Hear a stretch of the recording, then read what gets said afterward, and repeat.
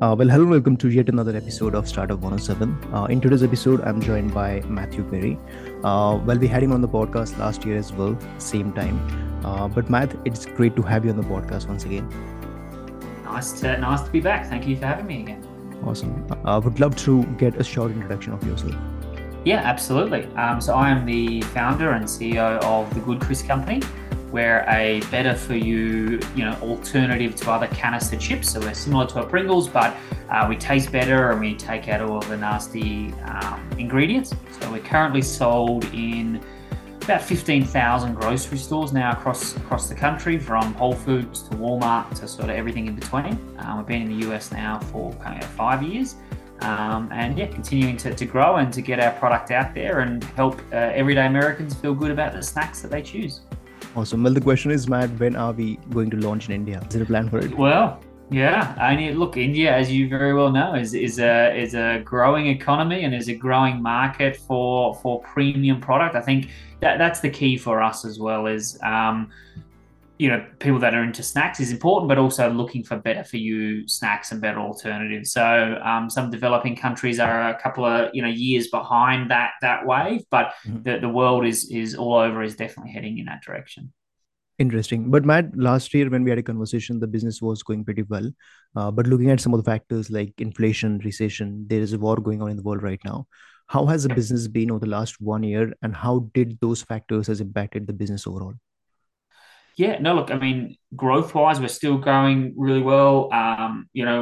We'll hit our gross targets that we set last year. We'll hit them this year in revenue and things like that. So that from that side of things, that's still going really strongly.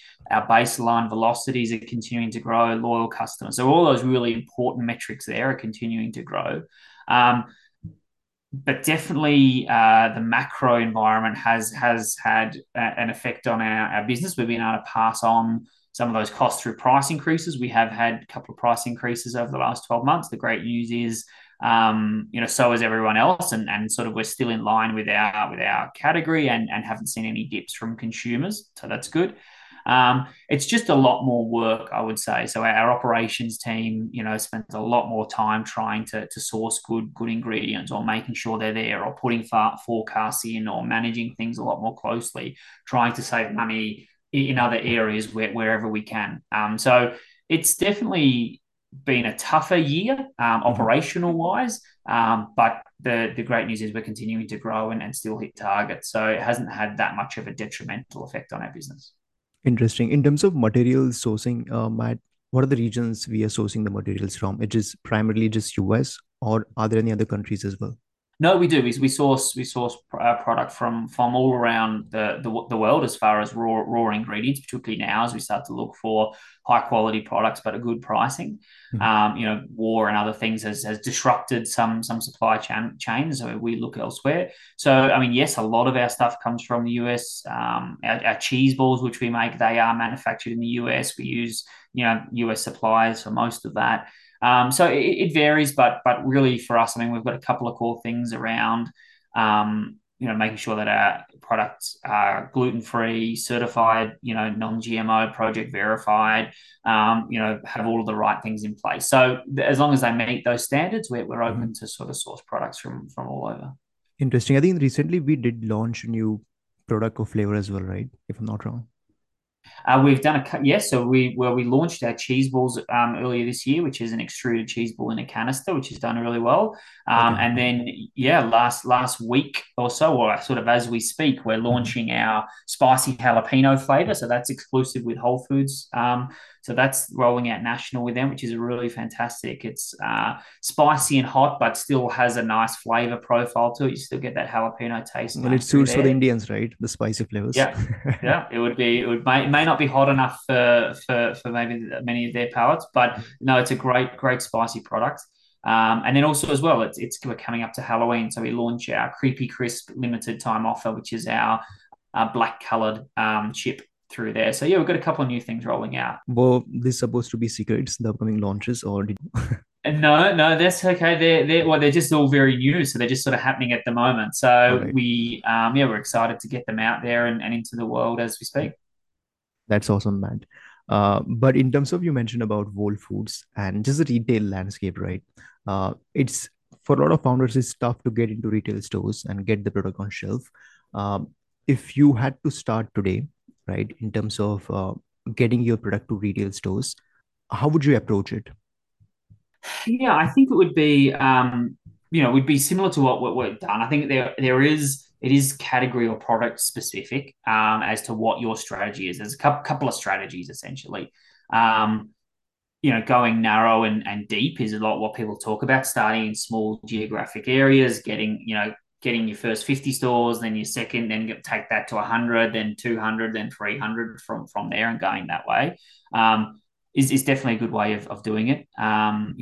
Even if you can't get your first 50, you get your first one or two farmers markets, and you sort of learn and adapt from there. I think is important. Everyone needs to go through that process for a year or two to sort of make sure you've got all your packaging right, your products right, the variations of that. You're going to be up to version 3 or 4 before you feel like you're confident.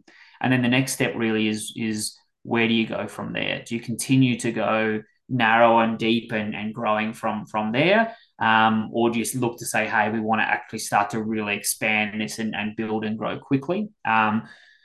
For strategic reasons, that's what we decided to do. And so, we grew very, very quickly in the first few years to get out there and just ensure that we had a good footprint across the market. There's pros and cons for that. It costs a lot of money to do it. You have to have investors and people that understand that and make sure that you're confident in your product and in your value proposition. Or you can continue to sort of learn that and conserve cash and maybe not go down the venture capital route, but rather just sort of grow off your own steam, and you'll spend the next 4 or 5 years just sort of growing, retailer by retailer that way. Interesting. But Matt, are there any strategies to increase retail velocity, right? Are there any specific in-store tactics which could help to increase the overall retail velocity of a particular product? Yeah, I mean, that's the name of the game, really. So there are some very specific tactics. I think demos are an important one. Getting your product into people's hands, trying that, it can be a great way, particularly to start with. Can be a great way for feedback for your own self as well, to sit there with customers. Giving out samples, finding events in areas where your retailers are, getting product there. Coupons are another great way, so sort of discounts on your product. Doing price promotions as well, putting them in catalog, spending the money to do that, I think really helps to drive, feed the people that visit that store. Then, they'll come back and buy you. So I think that there's some very tactical ways of doing that. How do I interact at the closest point of purchase? Because they're the most likely to then pick up the product and buy it. Interesting. And is there a tactic regarding the position of the product, right? Like where is the product located? Does that play a role as well? I think so, but we have less control over that. So, the retailer, they've got their sort of planograms, they've got their things, they're going to put you where they decide. There's very little Mhm. a brand can do about that, as far as in the shelf. And the reality is, as a new brand, you'll probably get the worst spot, and then you'll do a bit better, and next year you'll get put in a better spot, and you'll go from there, sort of thing like that. So you sort of just got to make do with what you've got. All right. And in terms of the data, right, the live sales of a particular product, uh, do we have access to that? That hey, today this much amount of inventory sold out, or is there a real time dashboard or data do we get? Yeah, so we spend a lot of money and time in the data. So we get spins feed. So it's not live, but each month we get the data, the scan data from most stores, and we look at that and we compare. How do we compare against our competitors, our category, other snacks, other areas, and we look at that very closely. Actually, how are our units per store per week performing? What's the category average? Are we above that? Dollars per total distribution point, all of those things like that. We look at a number of key metrics. They're all usually really good. So we then turn those into sales stories that we go back to retailers and say, hey, look, we're outperforming these brands, or this is the value, or this is the growth that we're bringing to the category. If we're the first ones in, we're not going to be the biggest brand, but we can show them that hey, look what we're doing, look at the growth that we're bringing, over time we can get up here and we can be the number 2, the number 3 brand here in your category. So yeah, we spend a lot of time and effort on that. Interesting. What is the platform name which you mentioned, Matt, for A getting the spins. data? So spins. So it's like Nielsen and IRI, but for the natural channel. So we use spins and those. All right. And is it third party tool or is it the in? Correct. Yep. All right. Okay. All right. In terms of raising capital, Matt, I think one of the thing which does result during inflation recession is investors become more conservative with their capital, right? Mhm. Um, is the sentiment there in terms of investor being more conservative, or are they not willing to invest in a lot of brands? What is the sentiment right now? Yeah, and I think the sentiment is people are still willing to invest. Okay. They're just Okay. probably you say a little more hesitant and want to see a little more. You're a little further along down the line. You're a little closer to profitability. Your numbers are better than everyone else. So they're just a bit more hesitant there, and as well they're using the opportunity to drive valuations down a little bit. It's always a game to some degree, and so sort of that's fair enough. They use those environments to sort of show the narrative that best suits them. So that happens a bit as well. But I think, I mean, everyone's saying that there's a lot of dry powder. They're still there. These people still need to invest. I guess they're just being a little more cautious and slower to invest. If you have to raise your first round of investment Oh, today okay. as a first Yep. time entrepreneur, Yep. what would you do right now, knowing what you know now? Yeah, I think a couple of things. I think it's still a very relationship game, which is good if you've got the relationships, but difficult if you don't. If you didn't have those relationships, I would be starting working really hard to start to create them, attending trade shows, attending events, trying to meet investors, trying to find local angels in your area. Speaking with, trying to find consultants that work in the CPG area. One that we use extensively still even to this day is Elliott Began and the TIG group and things like that. So finding those people that have those connections that can make you those introductions. So that's one, getting in front of those people. Next is really working hard on how do you prove your story? How do you show that your velocities are better than everyone else's? There's a real consumer need for your product. Not is it a good product or hey, I can make this or whatever, but what actual need are you feeling? Why is there a reason for you existing? And is that a big enough reason as well? So yeah, I could say I exist because I use a different flour in my product than everyone else. Well, that's great, you're different, but is there a big enough demand for that difference? And really having an understanding of that. And then I wouldn't be too fussy about valuations either. I think you just need to get some money in the door and get that going and get that support from there. So I think that would be the core things that I would be looking at. In terms of metrics, Matt, what are the metrics founders should be focusing on while raising capital? Or if they're starting out, what are the metrics they should be, trying to improve before reaching out to investor? Yep. No, I think velocities are the number one key. So how do you compare to others? Now that's also not the easiest data to get, but you can speak to stores, speak to suppliers, things like that, or show your orders. Whatever is the best way that you can show that there is traction. So going back to my point around showing there's a difference, showing that there is a demand for that difference, and then the third point is the metrics there that show back up some data from your point. So it's not you just saying, oh, I think this is important. You can show that your product turns and is actually in demand. Interesting. Slightly moving towards marketing, Matt. One of the channel which is performing extremely well right now is TikTok. How has the channel been for you guys, and are there any learnings there for us? Yeah, no, like a lot of people, we're on TikTok. We're doing it. We took that back in house just to learn it a bit more and understand it. So that's what we're sort of at the moment, and things to be growing pretty well there.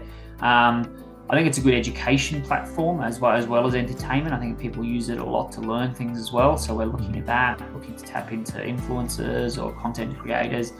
I mean, it's a huge time and resource suck as well. Like it's, if you're going to be on TikTok, they're saying you need to post 2 or 3 times a day, you need to do this content, so it's a huge consumer of content, and so that's a challenge. So yeah, we're looking into it. I think there's lots of brands that are doing it well.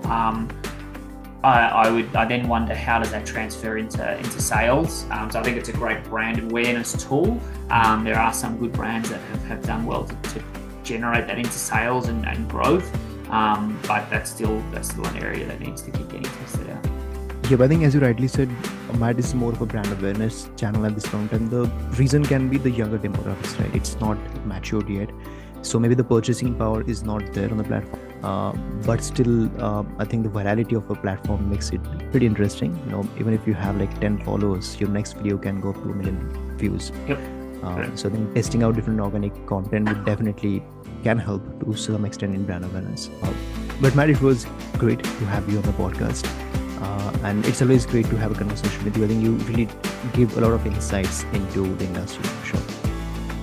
No, my pleasure. Anytime. Happy to have a chat.